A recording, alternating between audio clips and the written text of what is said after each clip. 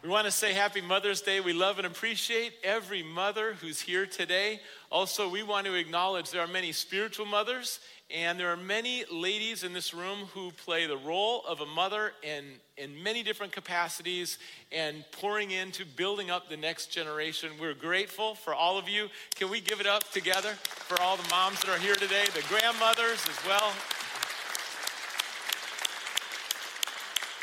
We're celebrating moms today. We also recognize that for some people this can be a difficult day, so we're praying for God's comfort and encouragement for you through this Mother's Day. If you didn't pick up one of the roses when you came in, we have roses, and be sure on your way out to take a rose. We also have a photo opportunity, and it's the west entrance. Everything's set up for you. Bring friends, bring family, take some pictures, and celebrate this moment as well. We're grateful, so grateful for the mothers and grandmothers who are here today. And we also today want to let you know that we're offering prayer at the end of this message. And why do we do that? Because in the Bible, James chapter 5, the elders, leaders of the church, serving and praying. And so they will have oil, whatever requests you have. If you have physical infirmity, or maybe you want to trust the Lord, maybe you're a mom that needs some encouragement, you can come forward for prayer at the end of this message. There'll be an opportunity to receive prayer. We're honored to pray for you. And as we go through this series, the parables of Jesus, we're in Luke chapter 14 today, focusing on the kingdom of God. Luke chapter 14, verse 25. If you want to open up a Bible, find it on your phone. Let us know if you need a Bible as well. Let's pray together. Father, we thank you, God, for your goodness to us, your provision, your kindness. God, thank you for the ways that your love is seen and felt and heard through our mothers. And God, we want to honor our mothers today. And Father, we pray for each mom that's here, that you would strengthen, encourage, and comfort, that you would guide their words, give them discernment. And Father, we pray that they would overcome through your help whatever challenges they're facing.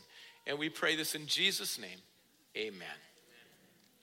A disciple is a learner or an apprentice. And in our cultural context, picture an electrician who has an apprentice. The apprentice is going to gain knowledge and information, but also the apprentice is going to roll up their sleeves and is going to learn with some skills to take some action. That metaphor still falls short when you think about a biblical disciple. A disciple of Jesus, let's embrace the fullness of what it means to be a disciple. And there's different components. The first is there's knowledge. That information is important. But it's far more than that. That's a starting point, because those facts should lead to faith. And that's action, taking action, getting experience, living out your faith, loving your neighbor. There's a third part, which is your character. When Jesus said, "Follow me," it wasn't just to imitate him in an action-oriented way, but also to become like him. Your character transformed to become like Jesus, and disciples make disciples. That's a full picture, the knowledge, the action, the character, and making disciples. When Jesus says, "You're my disciple," it includes all of that. It's not just like some people think, more knowledge. It's a full picture. Well, there was a large crowd gathered around Jesus in Luke chapter 14, and they were interested in his teaching. They recognized that it was different from the Pharisees. They also acknowledged that it had some authority to it. In addition to that, the miracles. They were impressive, and there was a lot of blessings. I mean, who doesn't like it when good food is multiplied, right? They were looking for more of that good food and that multiplication. They liked some of the blessings that were happening. And Jesus gave some promises about eternal life and things. And as they were taking that all in, they thought, this is pretty great, this following Jesus. There's just blessings everywhere. And they didn't really understand what it means to follow Jesus and be a disciple. Jesus was very intentional to make it clear about discipleship. And the challenge then is the same challenge today, how easy it is to get distracted. Maybe for them it was a multiplication of food and some of the healings. They were so encouraged, but they were distracted from the main part of following Jesus. For us today, it can often be technology, prosperity, and just staying very busy. And we meet the heart of the message. We miss it. And we want to return to Jesus. This is a parable that helps us refocus and return to Jesus, and a call in our lives to follow the Lord. A disciple is all about the kingdom. And how do we overcome these distractions? We're going to look at 3 keys today to overcoming the distractions as we follow Jesus together. We want to live a life full of purpose, and we want to walk closely with Jesus. The first key is commitment. This is where Jesus begins. For a disciple, it's commitment. It's the strongest love. When you commit, you're bringing your strong love, your agape love, your covenant love. And that commitment and strong love is what holds together a family, a church family, and the followers of Jesus. Jesus began talking to the crowd in verse 25 as large crowds were traveling with Jesus. He was turning to them and he said, "If anyone comes to me and does not hate his father and mother, his wife and children, his brothers and sisters, yes, even his own life, he cannot be my disciple. And anyone who does not carry his cross and follow me cannot be my disciple." You say, well, that's kind of a strange Mother's Day text. Whoever doesn't hate their mother, like, what does that mean? It does not mean malice and ill will. It's a comparative statement. In other words, you're going to love people and you're going to love God, but the order, the priority is very important. And what Jesus is saying is comparatively, you should love him first and love people second. And because when you love Jesus, that's actually going to be when you love your spouse the best. If you put people first and you push God down, your love with other people is going to fail. It's going to fluctuate. It's not going to be consistent. But when you abide with Jesus, your love for people is even going to be greater and more faithful and committed. And so that loving God first is extremely important for a disciple. And comparatively, don't put anyone else in that spot. Why did he say that? Because it was very common then and today to elevate people into that top spot in your life. It was very common then and today to elevate pleasures or hobbies or interests into that top spot. A boyfriend, a girlfriend, even your child. It's easy to elevate the things that we really care about, the people that we really love. It's really easy to elevate them. Job, career, money, whatever you care about, that's probably where you're tempted to have an idol and lift that person above Jesus. And Jesus makes it clear he's not going to be second in anyone's life who's a disciple. That's not where he belongs. It's first. And when you think about a large crowd, it's suddenly becoming cool to hang out with Jesus, to be around Jesus. It's like, what's new? This teaching, these miracles. Jesus isn't doing this to get a larger crowd. You could almost see the disciples saying, Jesus, this is going to thin the herd. You're going to get less people. Jesus, we've been to some church growth workshops. Let me tell you, you want to avoid this, Jesus, because some people don't want this, so tickle their ears. Jesus, if you tell them Sundays, just come to church, serve, get in a Bible study, they'll say yes to that. Let that be your scorecard. But just don't get into the week, Jesus. Just don't get into following him the whole week. And there's some tension as Jesus says this. We kind of feel a little bit in our lives. And Jesus reiterates this many times. In Luke chapter 9, verse 23, then he said to them all, whoever wants to be my disciple must deny themselves and take up their cross daily and follow me. For whoever wants to save their life will lose it, but whoever loses their life for me will save it. What good is it for someone to gain the whole world and yet lose or forfeit their very self? Whoever is ashamed of me and my words, the Son of Man will be ashamed of them when he comes in his glory and in the glory of the Father and of the holy angels. Jesus was talking to a crowd that struggled with self-absorption. And when you're self-absorbed, it leads to a superficial faith. It leads to a very carnal faith. And Jesus wanted to set people free from that trap and give them a greater vision and a higher vision. There were a lot of people that gave lip service to God at that point. You know, people that would say, oh, we love God, God first. And then their kids who knew their lives were like, I don't know if it's really God first. I mean, we got some other things that we kind of have more important than God, but I get it. Our family says God first, so we'll just say God first. But Jesus saw through all that. And Jesus was trying to guide people into truth. And the truth is, following Jesus, the heart of it includes self-denial. Self-denial is not a popular message today. Self-absorption and me at the center of the world, that's a popular message. But self-denial, Jesus is on his way to die on the cross as he's bringing this teaching. It wasn't like he had some words to say while he was kicking back and there was the hot tub and the remote control and he had all his food that he liked and he was like, hey, self-denial's cool. Jesus was on the road to the cross to die for our sins, and what he's saying, it's that the overflow of his life. He lived a life where he was submitting to the Father, surrender to the Father. And the cross would mean humiliation. The cross included hardship. The cross included people hating Jesus. And ultimately, he died and laid down his life on the cross. In John chapter 19, verse 17, we read, carrying his own cross, he went out to the place of the skull, which in Aramaic is called Golgotha. He was carrying his own cross first, and then he tells us to carry our cross. There was a point where he was carrying his cross because the Romans wanted to treat someone who is a criminal in such a way that everyone would get the message, Rome is almighty, don't mess with Rome. This was a public spectacle, that's better, and through the heart of the city, so everyone would see, oh, you want to mess with Rome? Look what could happen to you. And so it created fear. Jesus was, everyone saw him, the sinless Savior of the world is carrying his own cross through the city, in which they will put nails through his hands and feet, and his message is self-denial for the glory of God. Pick up your cross and follow me daily.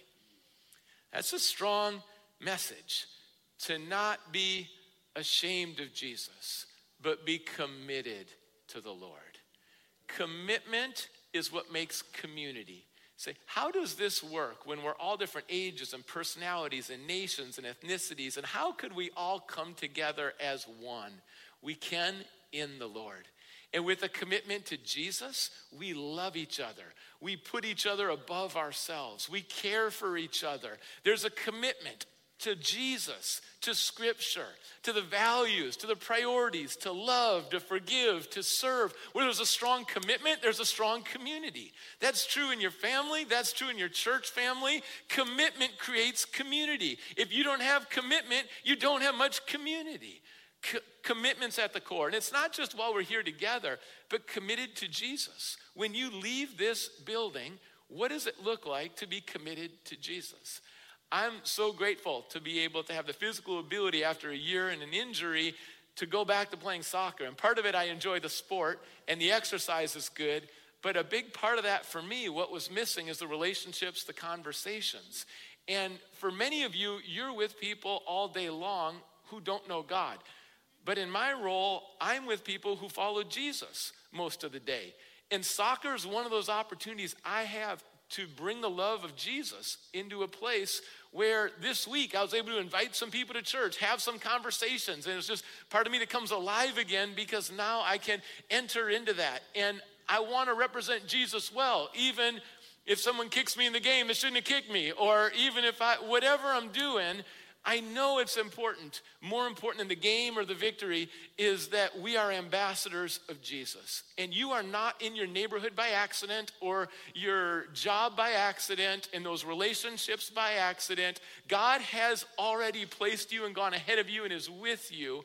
And if you stay committed to Jesus, there's going to be much fruit. If you abide with Jesus, there's going to be much fruit. When you abide with Jesus, it makes it really easy for people to see Jesus in you. But if you don't abide with Jesus, then it gets harder to see Jesus in you.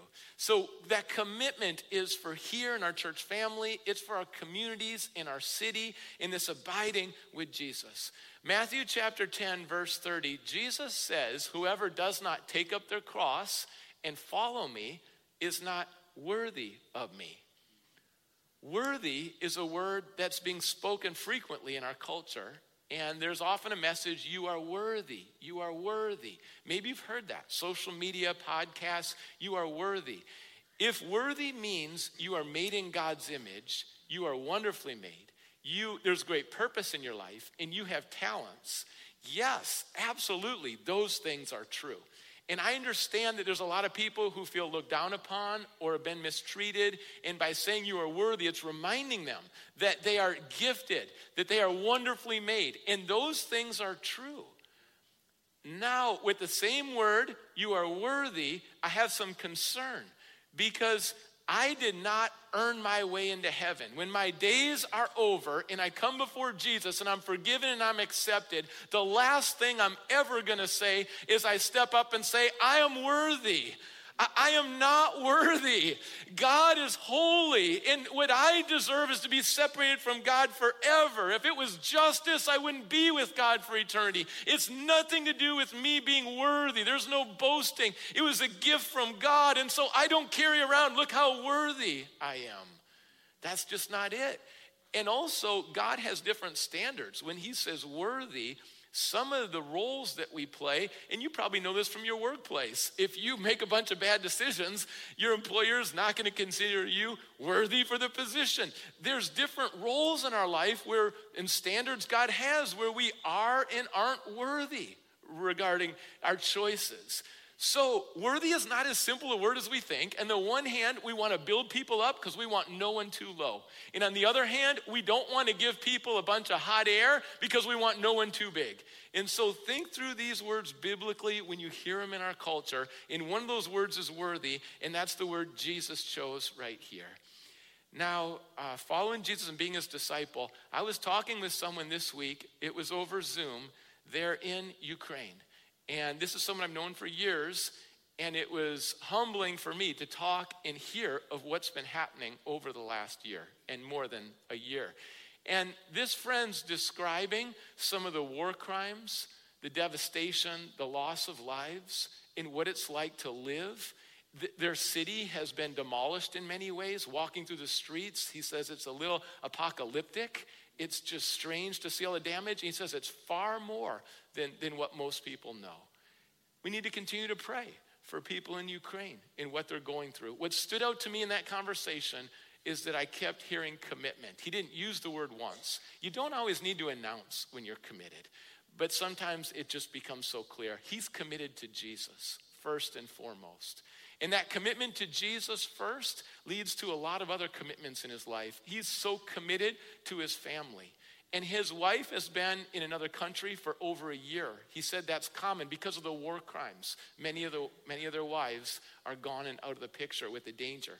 And with that, separated from over a year, continuing to walk with Jesus, stay connected together. And I admire this because for all of us, we go through pain and unexpected stuff, more massive than we ever wanted. And it's easy sometimes when you're in pain or life is disappointing or unfair to take that pain and have it taint your view of God. But he knows Jesus is the same yesterday, today, and forever. And Jesus is good. And it's what people are choosing that's not good and not even from God. And he's walking through that in such a way. He's committed to Jesus, committed to his family, and committed to his country. He's continuing to serve and help in so many ways. And I'm telling you, there's going to be moments in your life. Your commitment will be tested more than you ever wanted, and you're going to want to get out, but it's going to be a defining moment. In those moments when you choose Jesus and stay committed to him, it is worship, it inspires other people, and continue to do right in the worst situations. That's what I walked away from listening to my friend. And this commitment, I want to also say, is not just a humanistic commitment. Peter declared, Jesus will never let you down. We'll never. And what did he do? Deny Jesus 3 times right after that. This is not today of this humanistic declaration. No, instead, it's a commitment that's tied to reliance. Where Jesus was guiding people in this passage is to rely on him. And this reliance is that Jesus, I can't do it without your help. I can't be a great, whether it's wife, husband, season of singleness, dad, mother, follower of you, I can't do this, stay committed in the right ways without your help. So I thank you for the Holy Spirit. I thank you, Jesus, that you don't leave me or forsake me, Christ in me. I thank you, God, that you're going to help me because I want to walk faithful to you and I need your help to do it. That's the biblical commitment that we have together going forward. Well, there's a commitment. That's a key to break out of distractions And then there's cost. And you're thinking, do we have to have commitment and cost on the same Sunday? Like, couldn't we have waited a few weeks and then talked about cost? Jesus brought these two parables to really underscore the cost. He says this in verse 28. Suppose one of you wants to build a tower. Will he not first sit down and estimate the cost to see if he has enough money to complete it? For if he lays the foundation and is not able to finish it, everyone who sees it will ridicule him, saying, this fellow began to build and was not able to finish. Or suppose a king is about to go to war against another king. Will he not first sit down, consider whether he's able with 10,000 men to oppose the one coming against him with 20,000? And if he's not able, he will send a delegation while the other's still a long way off and will ask for terms of peace. With commitment, that's a great love. With cost, that's a sacrificial love. And there's going to be sacrifices where there's a cost. Love includes sacrifices. Love has a cost. Jesus uses two parables. The first one is building a tower. And this is probably convicting for anyone that's tried a home improvement project. And you got the first part done and now it's just been sitting there for 3 years. And it's like, okay, probably time to finish it. But it's far beyond home improvement. It's discipleship. So many people will lay a foundation. It kind of sounds good at first, but now where's the walk? And where are you going with it? Similarly, a king in a war, you need to sit down and think through this. What Jesus repeats, sit down, take some time, assess, go deep, pray, listen to God, think through your steps forward. As you consider and pray, go deep with the Lord. Say yes to Jesus. Don't just do it because it feels good or emotional or someone else is doing it or not thinking twice about it. Go deep and really think about what it means to follow Jesus. Don't just give that lip service. And as you go through that, it could include talking to people, researching, a plan, ready to sacrifice, being intentional. Because there were a lot of people then who are like, I like the blessing side of following Jesus. Or they were in denial of any costs. They were kind of naive. They just thought everything's going to be so smooth when you follow Jesus. Do you know how many people decide to follow Jesus and they're surprised that they still have trials? And there's even some teachers who have told them, when you follow Jesus, everything's just going to work out awesome for you. That sets people up for disappointment. And Jesus is the exact opposite. Like, if you choose to follow me, you might be killed. That's his message. When do you hear that, right? What you hear is, it's all about you. And, it's not really all about you. So be discerning with these messages. And when it comes to cost, there's a cost and a price. Think about motherhood and the high cost that mothers invest. And think about the start of just carrying a child, delivering a child, the early parts of a child's life where there's not much sleep, there's a lot of unselfishness, then all the diapers are coming, right? Then sorting through things like rides, how many times you step on Legos, picking up continual Nerf bullets, meals, rides, helping them with choices and friends, prayers, reading the Bible. There's a lot when you think about motherhood. I'm not trying to discourage anyone who's considering being a mom here. I'm just giving a glimpse into some realities that could catch you by surprise. Would you agree that mothers give and give and serve and give and serve and give? And it's probably far more than they saw coming a lot of times. But you know what you'll hear from mothers? It was worth it. It was worth it. It was all worth it. And we live in a culture that is trying to figure out, okay, where's the cost? Oh, there's a high cost there? Then let me avoid it. Because I want what's easy, I want what's comfortable, I want what's full of pleasure, I want what's all about me. And in our culture right now, we are pushing aside the things that have a cost, and we are trying to retreat and create a bubble in everything comfortable. And I want to share with you so clearly that that is not a path towards fulfillment in life. to avoid the things that have a cost and try to just keep it real simple and comfortable, you will not be fulfilled in that bubble. We'll say, what's the other option? It's to figure out which things in life have a cost and which things are worth it. And even if the cost is high, if it's worth it, I'm going all out for that, because that's where God's moving. That's what God's called me to do. That's the path of courage. Our mothers inspire us. They live it out. That's the path that Jesus is calling this crowd that's missing it towards a higher calling with a higher cost. And there's someone in our church who was sharing with me in a gathering recently with pastors. And this is in a part of the world where being a Christian means you're not going to live very long. You might be aware that in many places geographically in the world today, if you're a follower of Jesus and you live out your faith, your time on this earth is going to be very short.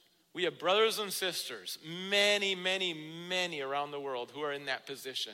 In gathering with some of these pastors, knowing that people are trying to take them out because they're living for Jesus, the question is, what's your vision for the rest of your life? What's your vision? And the pastors started to give numbers. My vision's 10. My vision's 15. My vision's 25. And the question is, well, what's that mean? Like your vision is a number? Your vision's 15? Like what's the vision? Explain to me what you're saying. And the pastors would say, my vision is to lead 15 people to Jesus before they kill me. My vision is to lead 10 more people to Jesus before they kill me. My vision is to lead 25 to Jesus before they kill me. Because they're going to be killed soon and they know it. And they've already made the commitment. They already know what the cost is. And they're not going to shrink back. Their vision is a kingdom vision because disciples are all about the kingdom. Jesus said it this way in the last verse. In verse 33 says, in the same way, any of you who does not give up everything that you have cannot be my disciple. If you try to hoard, you're going to lose it. But if you lay down your life for God and for other people, you're going to find life. We all like to be liked, but our highest calling is not to be liked. Being faithful is greater than being liked. And if being liked is most important to you, you will fall short of being faithful, because being liked is not the path that God has called you to. Ultimately is to be faithful, to love God, to love people, and to serve, and to take the relationship risks, and sometimes there's a high cost. For the ones Jesus was talking to, the 12 ones there, almost all of them were going to be killed. John lived a little longer. He had a very challenging calling, but they were going to be killed. See, again, you want to step in and say, Jesus, this isn't the way. I mean, you got big crowds coming. Jesus, everyone would come if you changed your message. Jesus, think about pastors. 2,000 years from now, we're going to have to bring this message. Just take it easy on the pastors and just not say this stuff right now, Jesus. Jesus is unwavering. He's going to bring truth and he's going to bring love. See, if your view of yourself, and I know no one declares it, but if your view of yourself is that you're on the throne, you're in the center, you have the final say, and your ultimate trust is in yourself, then that's not the path of a disciple. But if Jesus is the one you trust and he's the one you follow, it's going to change your whole life. He's going to transform you. And think about the cost. If they stared at the situation, if the 11 who were going to be killed heard this teaching and thought, we're not going to be around here very often, and they stared at their situation, they might shrink back. Because for any of us, if you stare at your situation, the situation just grows. If you stare at it, dwell on it, talk about it, do you think that makes problems get smaller or bigger? Now, I understand you need to process, you need to share, you need to pray, so I'm not saying stuff it. But what I am saying is there's a danger in over-focusing on your challenges, and they just become bigger and bigger, and your Savior becomes smaller and smaller in your own eyes and heart. And here's the key. Instead of focusing primarily on the situation, this is what they do. They focus on Jesus. Because when you get a clear view of Jesus, that changes the way you see yourself. And when you see how much he loves you and has cared for you and what he's done for you, that he's with you, that he's faithful and trustworthy, now that changes the way you view yourself. You're not too small, you're not too big, you're walking humbly with Jesus, you're loving people. And now the situation that comes that's extremely challenging with a high cost, you're willing to say yes to that because you've already said yes to Jesus. You already have a view of Jesus, you have a healthy view of yourself, and now the situation, you can walk through it in the victory of the Lord. That's the shift they need when it comes to the cost. Christ over cost. I'll say that, Christ over cost. Don't get too caught up in the cost. It's worth it when you follow Jesus. And we have commitment and also cost. The last one is a calling. And this is a serving love. We had a strong love, a sacrificial love. This is a love that's serving. Your call is to serve.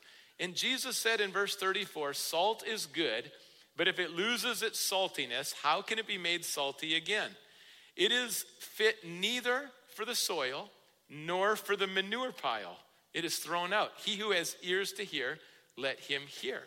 Well, what is it about salt? Here's the metaphor on a couple levels. Salt preserves.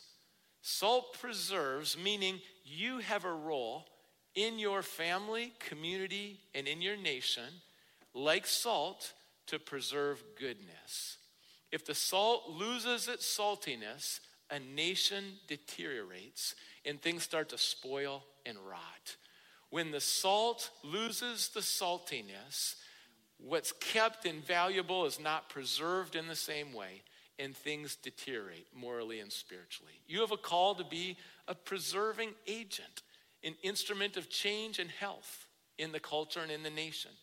Also, salt brings flavor, brings taste, brings seasoning. How many people really like seasoning and flavor in their food? All right. Some of you who really like it bland, this might not carry the full way for you.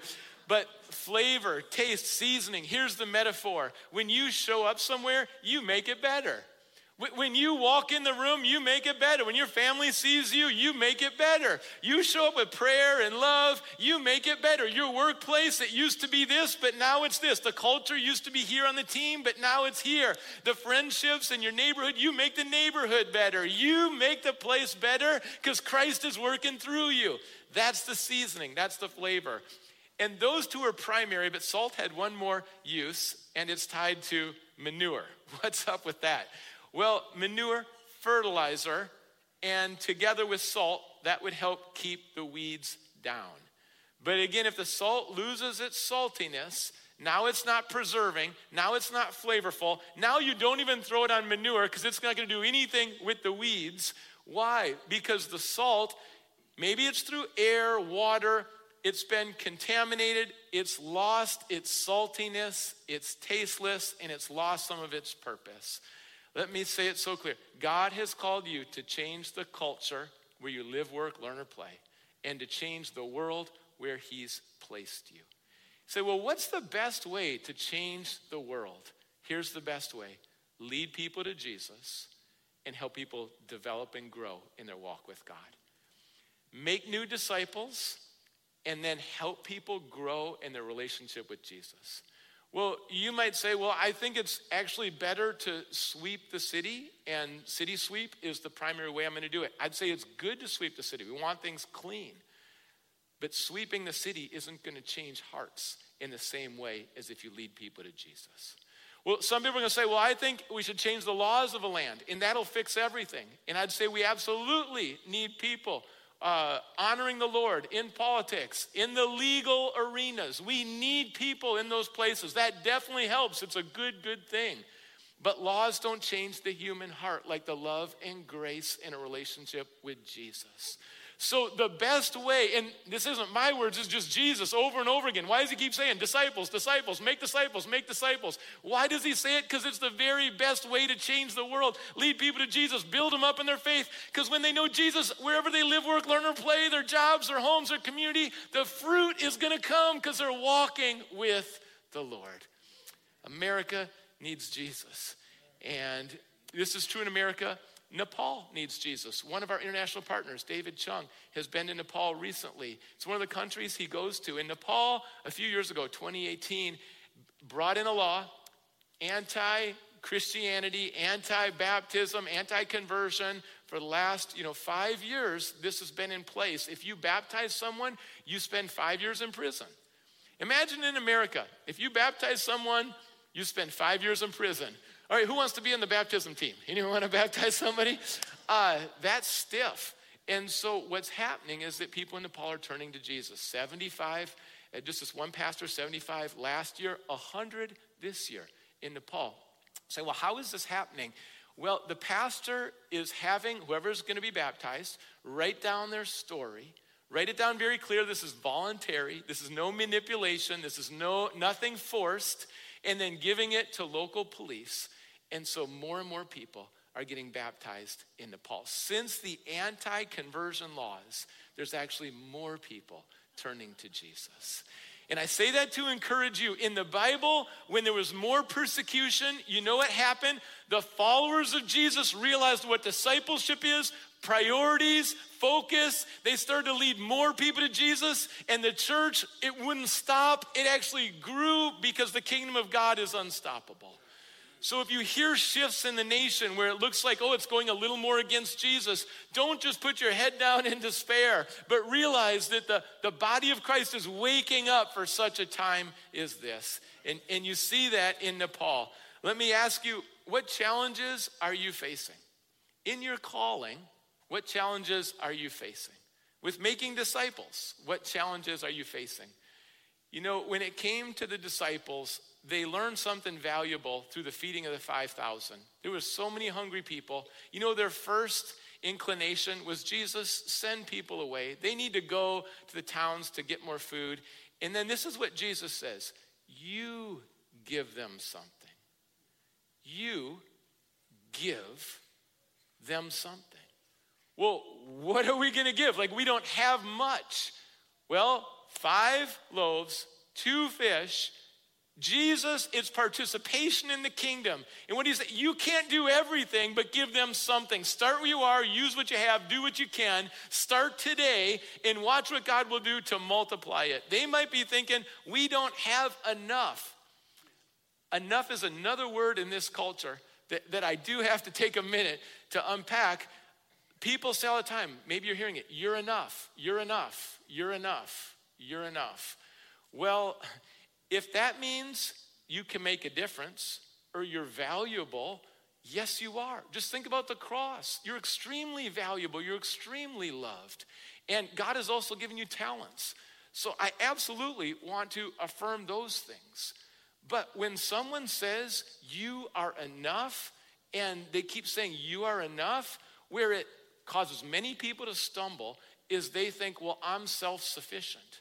And I want to make it so clear that none of us are self-sufficient. Me on my own, I'm not enough. Every day I need God's help 100%. I'll never be self-sufficient. I'll never be enough. The Bible says God's grace is enough. So you alone, not enough. Not enough. Don't be duped by that lie. But with God's grace and help and strength every day, absolutely there's enough for whatever God leads you to do. The disciples were learning, we're going to abide with Jesus. His grace is enough. And far more people than we ever realized will be nourished and taken care of when we abide with Jesus and stay faithful to him. Discipleship. What more do we want to do than to follow Jesus and help other people follow Jesus? Before we invite the elders up, let's just, again, make it so clear with discipleship. What does it mean to follow Jesus? There's components to it. It does mean listening and learning from the Lord. It does mean knowledge. But second, it also means be a doer of the word and take action and get experience. Roll up your sleeves. Start serving and loving people. And then it means your character, because there's a lot of people that they have gifts and talents, but the character's missing. Something's off with the character. So it's a depth with the Lord. And then it's making disciples. Lead people to Jesus. Help people grow in their faith. That's what a disciple does. And does it involve commitment? It's a strong love. It's not a weak love. It's a strong love. Well, is there a cost? Yeah. It could even be the highest cost. It's a sacrificial love. Well, is there a calling? There's a glorious, amazing, fulfilling, wonderful calling. And this calling, it's on our lives. We don't change the calling. The calling's from God, but we receive the calling. And in God's strength, we walk together. Maybe you're here today, and this is a time to reflect. We're going to have a song where there's a time of reflection, because what Jesus says here, he's wanting the listeners to take it to heart, to think, consider, to pray. This will be a song of reflection for where you're at with the Lord, what you want to be true in terms of being a disciple of Jesus. If you're here today and you want to follow Jesus for the first time, you can come forward for the elders. And I'm going to invite the elders now to come forward to the front. If you're here today and you need prayer physically, you've been seeing the doctor, you've been having pain, you're going through cancer, you're going through something physically, you need prayer, then come forward. If you're here today and there's something that's discouraging and despair, maybe mental health-wise, you need some prayer, then come forward.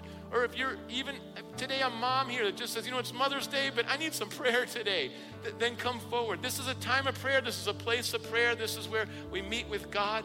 Let's pray together. Father, we thank you for this time. Come and touch and heal and restore. God, help us to refocus and break out of distractions and seek you together. We pray in Jesus' name.